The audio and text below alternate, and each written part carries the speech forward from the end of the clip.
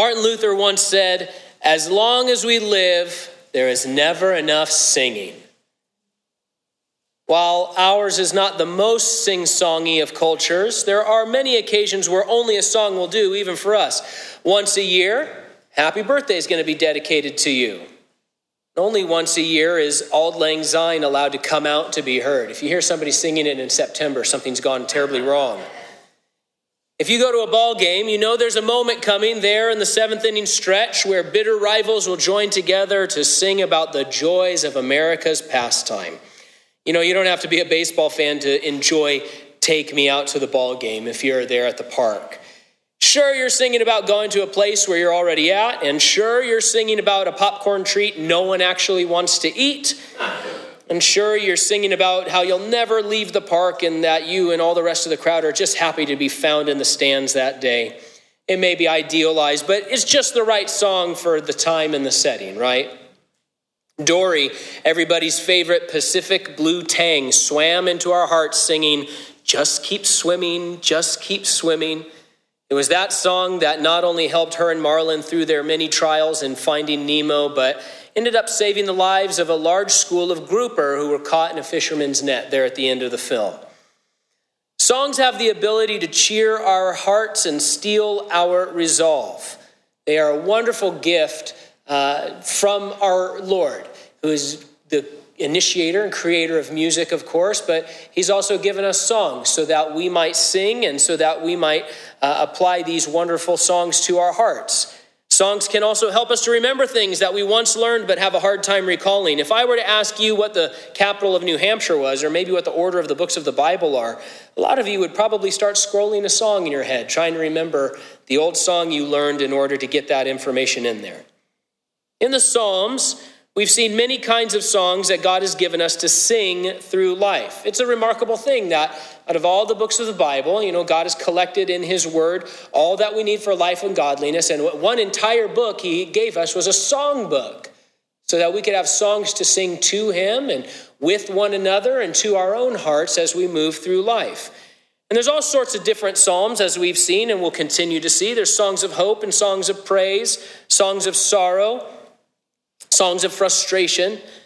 They're given to us by the Holy Spirit, not just so that we can have some sort of emotional vent from time to time, but so that we will learn the heart of God and how to live in closeness to him, so that we can learn to calibrate our perspective as we take a look at our lives and take a look at the world around us and try to figure out what is going on.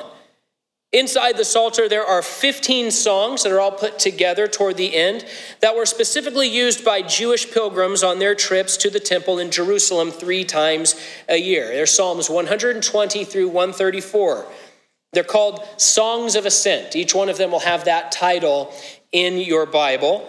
And what they were songs that were meant to be sung by pilgrims who were traveling from wherever they lived, either in the land of Israel or outside the land of Israel, but would be coming to the temple 3 times a year as prescribed by the Mosaic Law. Jerusalem was built up on a hill, and so from wherever you were traveling, you would go up the road, elevating up to Mount Zion until finally you arrived in the temple courts where you would worship God among his people. These songs were meant to be sung on the road as they took their trip. Probably the most famous among them is Psalm 121, which we'll look at this morning. You heard it at the start of our service. And when we look at the words and when we hear it spoken to us or sung to us, this is a song that we sing still today, one of our modern choruses, we may be tempted to say, now wait just a minute. The Lord's going to protect me from all harm. The sun won't strike you. My foot will never slip. Well, what about the pandemic? What about the fact that we're looking down the barrel of 108 degrees all summer? Those sorts of things. Is this some sort of biblical version of I believe I can fly? Or were the pilgrims just meant to sing something frivolous to pass the time, a sort of, take me out to the ball game for their long stretch from tent to temple? What's the deal? We'll find this wonderful song is neither shallow nor unrealistic. It is, in fact, a precious melody, a gift given to us that we can take with us as we make our own pilgrimage as God's pilgrims from here to heaven. We may not be on our way to the physical Jerusalem in the nation of Israel in the Middle East, but as believers, we are on our way to the New Jerusalem. And we are walking through this life. We are not citizens of the earth any longer. We are strangers and pilgrims, the Bible said, headed home to be with our Lord. A little context might be a little bit helpful. The very first song of ascents is Psalm 120, and it is full of distress. The singer there takes a look around and finds himself among a violent and hate-filled people. He finally comes to the conclusion that he has dwelt too long in this place, so far from God. And so he calls out to the Lord, who is then faithful to immediately answer and set him on his way toward Jerusalem. That's the first song in the pilgrim journey. Some Bible scholars see that as an analogy of the moment that a person finally realizes that they are sinners and that they are stuck in the kingdom of darkness. And so they call out to God for salvation, and God does not withhold it. He answers. And then from that moment, the individual begins their long pilgrimage with the Lord. And so our pilgrim, our singer, has made the decision to go. And now setting out on his trip, we find ourselves at the start of Psalm 121. It says this in verse 1, a song of ascents. I lift my eyes toward the mountains. Where will my help come from? There are several ways to look at this opening verse. What mountains are we looking at exactly? Are we looking at mountains that are standing between the traveler and the land of Israel, the city of Jerusalem, as an obstacle? Are we looking at the hills surrounding Jerusalem? Jerusalem is built on a hill, but there are other hills surrounding it as well. Or are we looking at the Temple Mount itself? All three would be mountains that the pilgrims would encounter along the way, and all three have their own sort of implications and bring along with them their own sort of thoughts. Whichever it was, the singer looks up and quickly comes to the conclusion that he needed help, some real help. We'll find he's concerned about the elevation. He's concerned about the elements. He's concerned about potential enemies lurking about. If we're looking at the mountains on the road as if they were the ones standing between the pilgrim and Jerusalem, they would be foreboding indeed. Even if there weren't thieves and robbers hiding in the cliffs, there are wild animals to contend with. Mountain trails are much more hazardous and difficult than those on the level plain. It would be a hard road to take. If we're looking at the mountains as if the hills surrounding Jerusalem, chances are the singer would also then see the pagan shrines on the high places that so often occupied those hills during Israel's history. Stocked with shamans and temple prostitutes, they'd be selling themselves and selling charms and potions, promising help and protection if they would only leave the path and linger for a while. We'll help you with all that you need. Come over here and partake, and we'll get you where you want to go. If we're looking at the hill of Jerusalem itself, the sight wouldn't be frightening. It'd be encouraging. Okay, there it is. There is the pot of gold at the end of the rainbow, as it were. There's the place where he's headed. But even then, the singer does well to focus his attention. Does his help come from the temple building, from the city itself? Where does his help really come from? This song can help calibrate and help him keep himself from making the mistake of the Pharisees there in the Gospels. They were ones who weren't focused on a connection to God himself, right? Or to a living relationship with their Creator. Instead, they thought that their city and their traditions and their buildings was what was keeping them safe. The pilgrim must not make the same mistake of Samson, right? Samson let his mind and his morality wander so far that eventually he thought, well, you know where my strength comes from? It doesn't come from the Spirit of God. It comes from my long hair. And so the pilgrim here singing the song wants to avoid those mistakes and say, well, where does my help really come from? And so some different perspectives we could find from verse 1. The answer to the question, though, comes in verse 2. My help comes from the Lord, the maker of heaven and earth. No matter who the pilgrim was, what year they were traveling, where they were coming from, or how needy they were, this was and is true and remains true today. God, the Creator, has made himself available to the people of earth. He's made himself available to you for the life that you're living. This help that he offers is more than just, a free bus ticket or a walking stick. Hey, hope you make it safe. I'll keep the light on for you if you can find your way there. The help described here means acts of supplying what is needed in abundant measure. It means to support, to further the one being helped. We're talking more than just a simple guide here. Before the modern era, when people would take these long pilgrimages or these long trips, you think about people moving out west and those sorts of excursions, those were really difficult, really hazardous. A lot of people didn't make it all the way. A lot of people didn't make it back. And so those sorts of trips were often supplied with a guide to help those who hadn't been before. They found someone who had taken the road once before, a couple times, and they said, okay, now you go with them and kind of help show them the ropes. Think of how Sacagawea helped Lewis and Clark on their exploration. Sometimes those guides did a really great job, historically speaking. In 1843, for example, a missionary named Elijah White led a caravan of 100 wagons carrying 1,000 people down what we call the Oregon Trail. Oh, I loved the Oregon Trail video game when I was a kid on the old computers. They had the floppy disk of it. That thing was great. On the other hand, sometimes those guys didn't do so well. Lansford Hastings, for example, promised the 89 members of the Donner Party that he knew a shortcut to California. His shortcut was across the Great Salt Flats of Utah. And that road trip ended about as badly as a road trip can end. And so the psalmist reminds us here that God is not simply a guy who took the trip last year and he kind of knows a little bit of the ropes and he knows, where some decent camping spots are. He's the one who made the heavens and the earth. He's the one who placed the stars throughout the galaxies.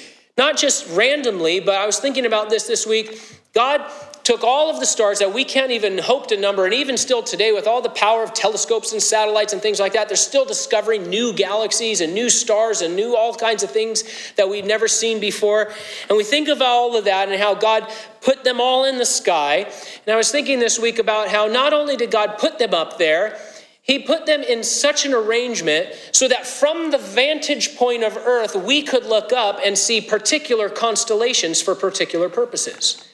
He put what we call the North Star in the sky in a particular position so that it would be a constant for us and for navigators throughout human history. Constellations speak of the glory of God and talk about the Lord in different sorts of ways. And you just think about the meticulous, purposeful organization of the vast cosmos. And God said, here's what I'm going to do. I'm going to scatter an innumerable number of stars, and I'm going to put them and arrange them in such a way so that little people on earth can look up into the night sky and see something about who I am, something about my goodness. It's not just a mash when we look up there. The more we look, the more we can learn about the Lord. That's an amazing thing to think about. The Bible says that he hangs the planets on nothing and keeps them in motion. He gives life to the universe. And why did he do all of that? It's one thing to be a being who can do all of that, but why did he do all of that?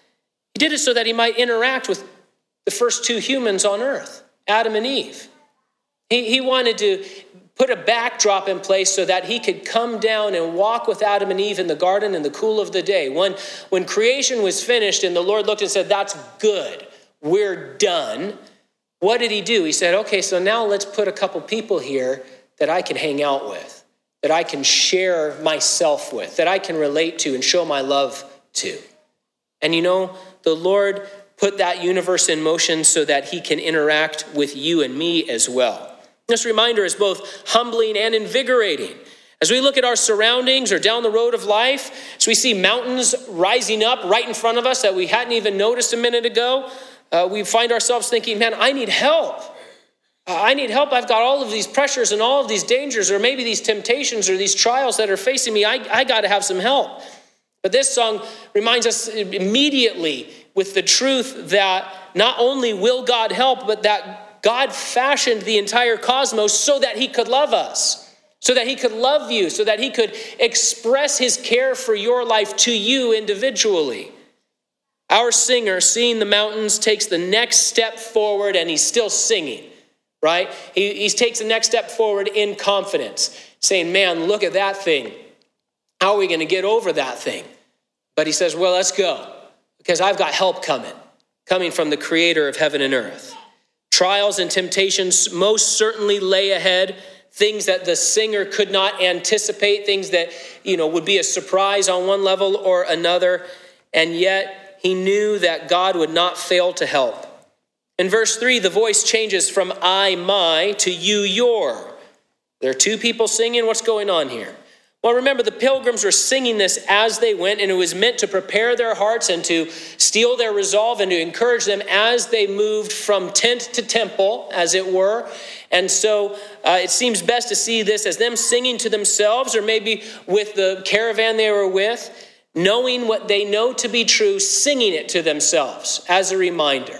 This song is a great mixture of celebration and request, of prayer and reminder. It's all of these things packaged together for us. Verse 3 says, "He will not allow your foot to slip. Your protector will not slumber." God's providence extends to you. It's not just for the great moments of human history or the wide swaths of God's plan. You know, we read in the Bible about how God raises up a kingdom and puts down kingdoms, and we think, okay, yeah, I understand that. But that same powerful providence is being worked out in your life as well. After all, God crafted you in your mother's womb. He knit you together by hand. Sometimes there are different products, and the ones that are factory made are sometimes, less expensive than the same thing that is handmade. Guitars are a good example. I'm a guitar player, and so, if you have a guitar that's handmade, that one is usually seen to be, of higher quality and of, more value and those sorts of things. God handmade you in your mother's womb. And then beyond that, it says that he has numbered the hairs of your head. His providence extends to your life individually as much as it extends to the great movements of human history and the kingdoms that rise and fall and those sorts of things. He has prepared a path for your life so that you can discover the good works that he has set before you individually. God doesn't love you or know you in a generic sense. He knows you personally. He knows you more than you know yourself. He knows you more than anyone else in your life, and he loves you to a greater degree than anyone else ever could. We've come here to a phrase, though, that we should reconcile. Is this song telling us the truth? I've sprained my ankle after all. I'm sure you guys have too. And more importantly, many around us right now are enduring suffering much greater than the slip of a foot. All of us know people who are struggling with difficulties and trials and hurts, maybe terminal illnesses. All of us know people who have lost their fight to things like cancer and heart disease and those sorts of things. So what's going on here? Well, what about this promise? God, if you gave me this song, why are you telling me that my foot's not going to slip when clearly we encounter real suffering and real difficulty in this life? Eugene Peterson writes this: "At no time is there the faintest suggestion that the life of faith exempts us from difficulties. What it promises is preservation from all the evil in them." That's what promised to us in the scriptures, that God will sustain us, that God will complete the work that he began, that he will keep us. In fact, there's something that we lose when the song is taken from Hebrew into English. Whoever wrote this song worked hard to use the same word 6 times in this short little song. It's the word for keep or keeper.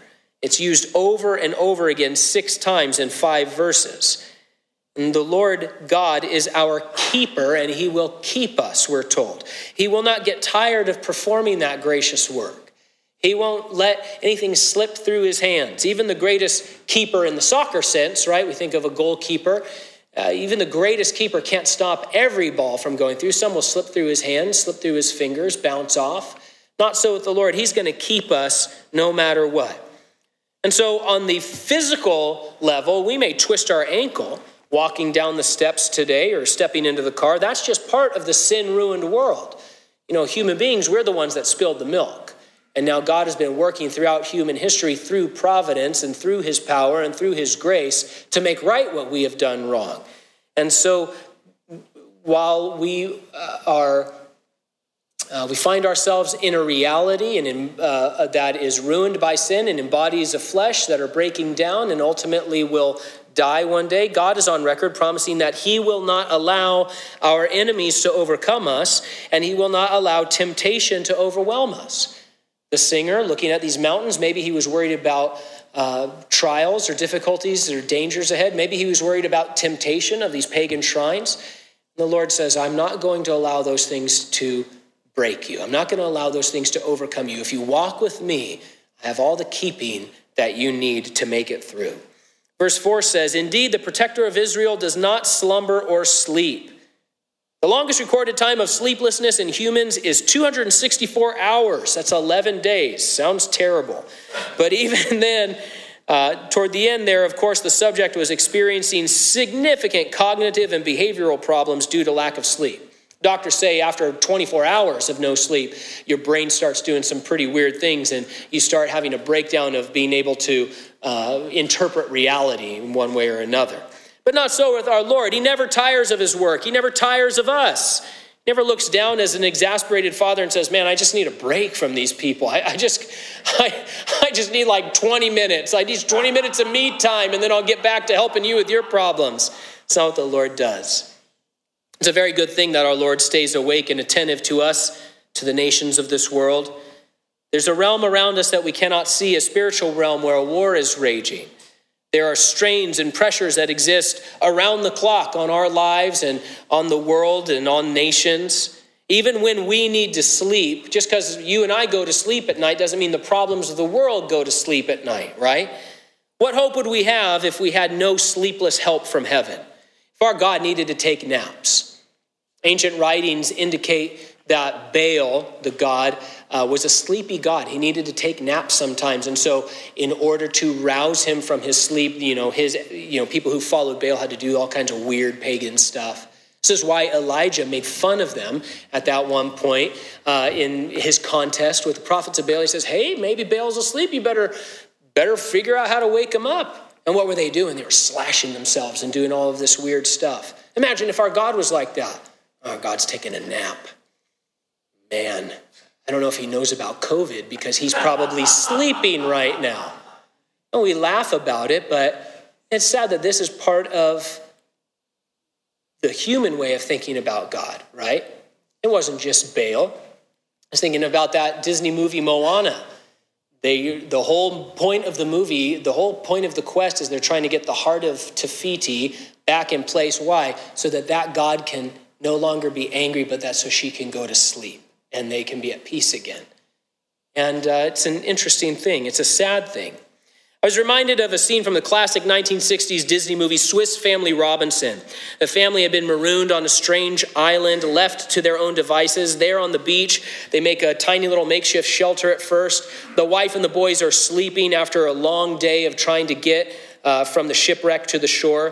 And the father is there on the sand, desperately trying to stay awake, musket in hand. He knows they're in trouble, but he's exhausted. He keeps nodding off. And the truth was they were in trouble, because then they pan over, and there in the brush, and a couple hundred yards away, is a Bengal tiger getting ready to pounce. He wants to eat him up. And of course, pirates are sailing around. And it's true, they were in trouble. And if they all fell asleep, no one was there to keep the watch. But not so with the Lord. We're not left on our own like the Robinsons in that scene, stranded on a beach to our own devices. God takes the watch of your life. And he never says, okay, I'm going on break.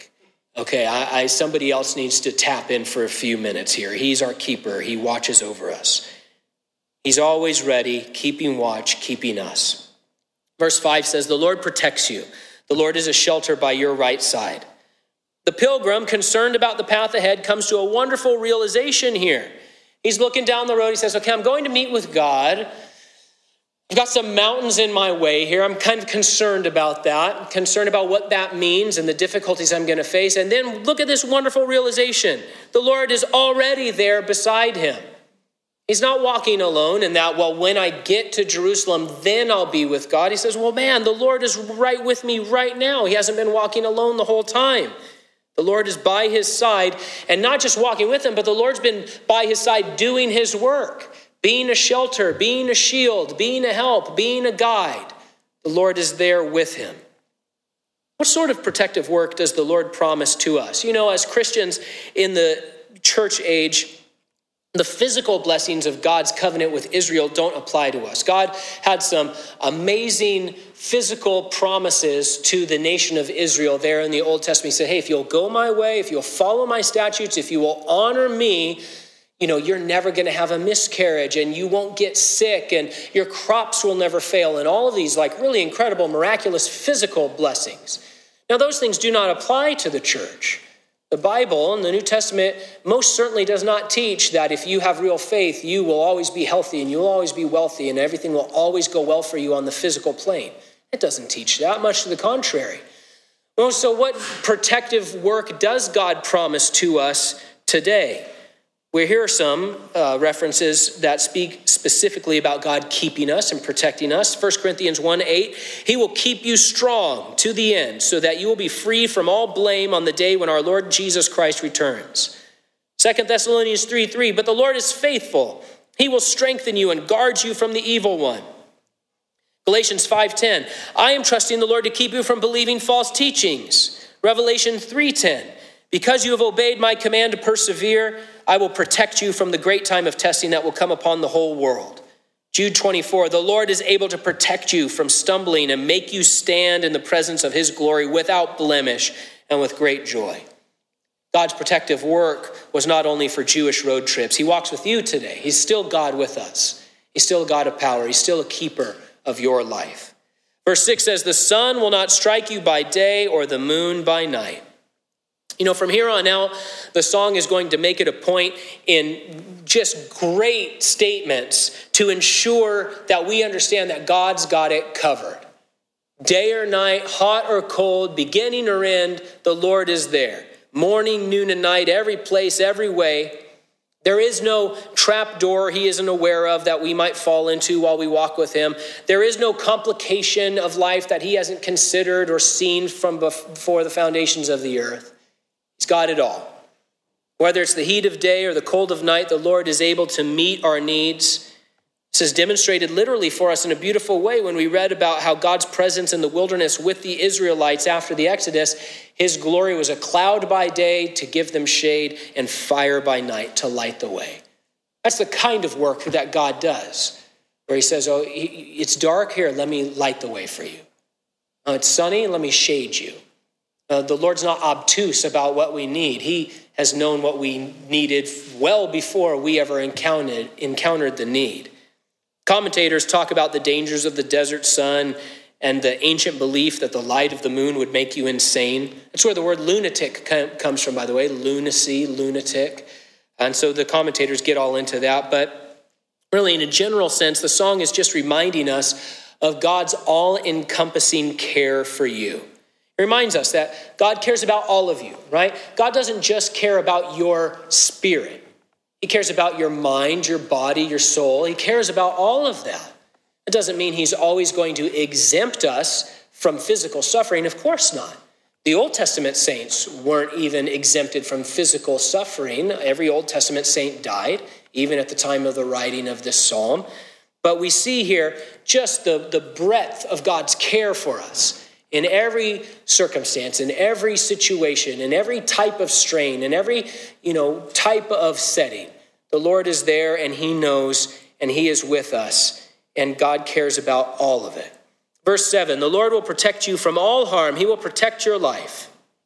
One of the images of God's keeping and one of the, descriptors that will come up if you look up this word in Bible dictionaries is of a hedge protecting a person. And you've probably heard people pray that before. God, put a hedge of protection around my life or around that individual. And this is where the idea comes from.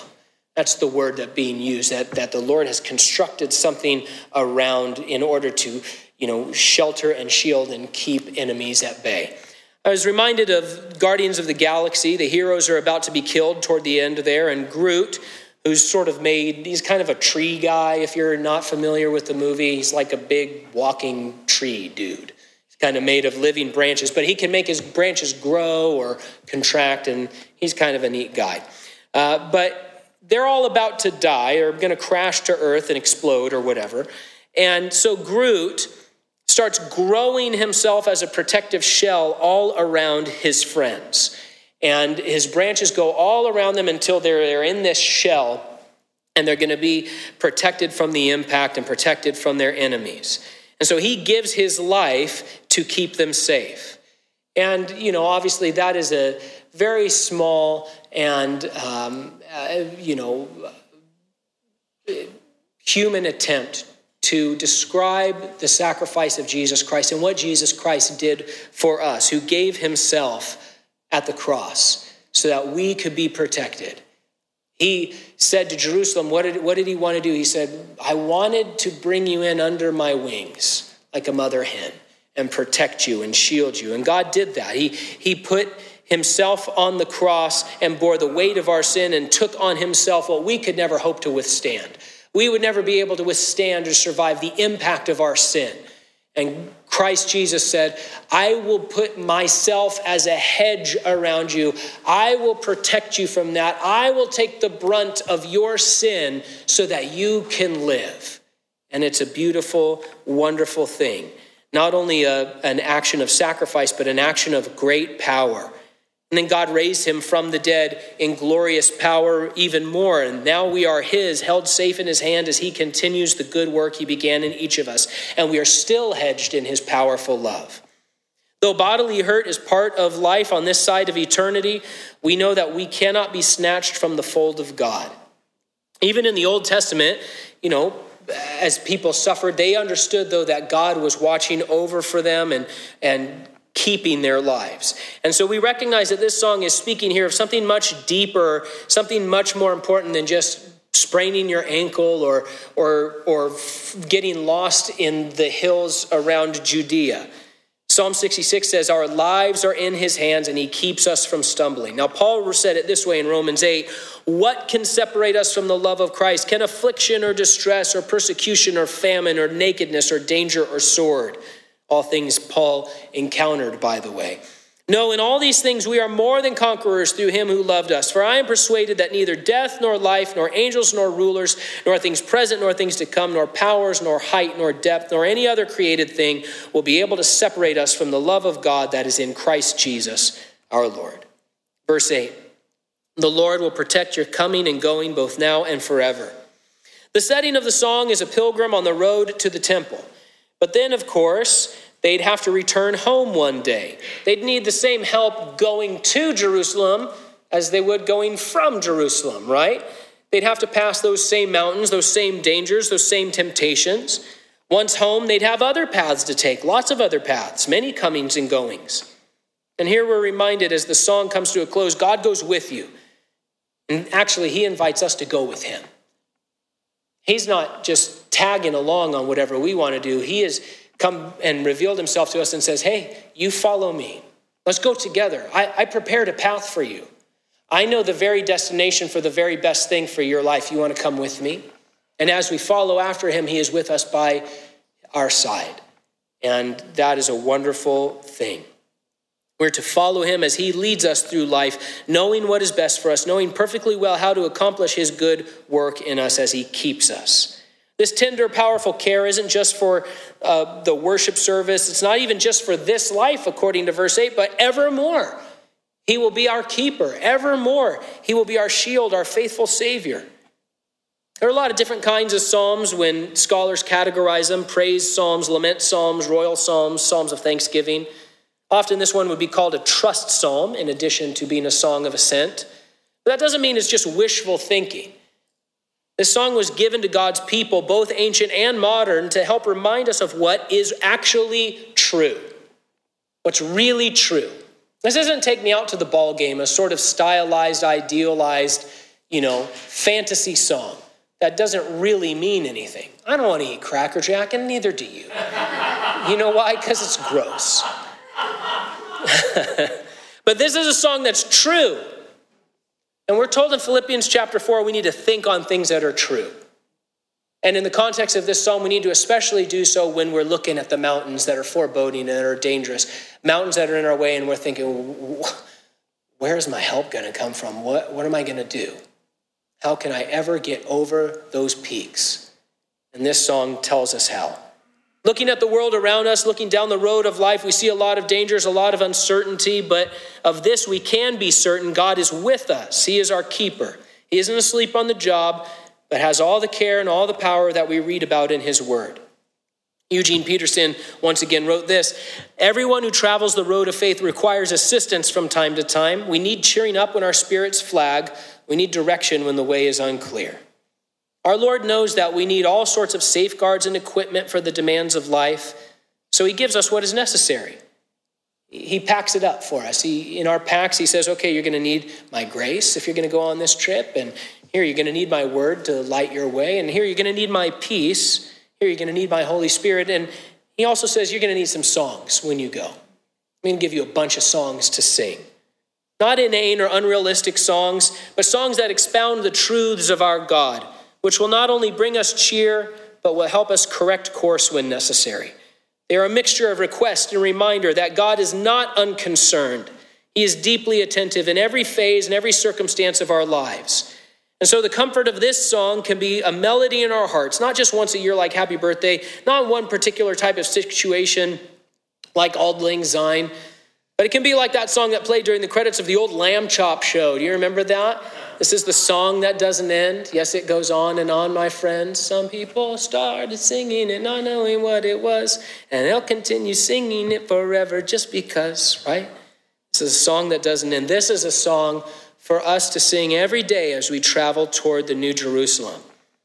And just in passing, I would be remiss if I didn't say this. There's someone listening at home or on the archive or even here in the room.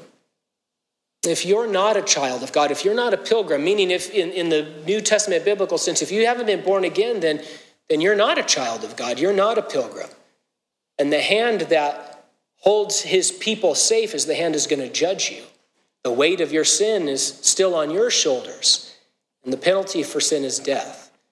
And if that's you, if you've never given your life to Jesus Christ and called out to him for mercy and for salvation, you can do so. Look at Psalm 120. You can just let your eyes drift upward.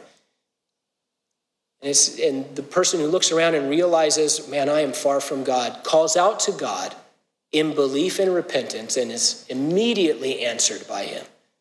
And so if you today are not a believer in Jesus Christ, if you can't say, yes, I am a pilgrim on my way home to heaven, then you need to call out to God, believing that Jesus Christ is who he said he was, that he lived and died and rose again, and that he will save you from your sins if you will turn to God in belief and repentance.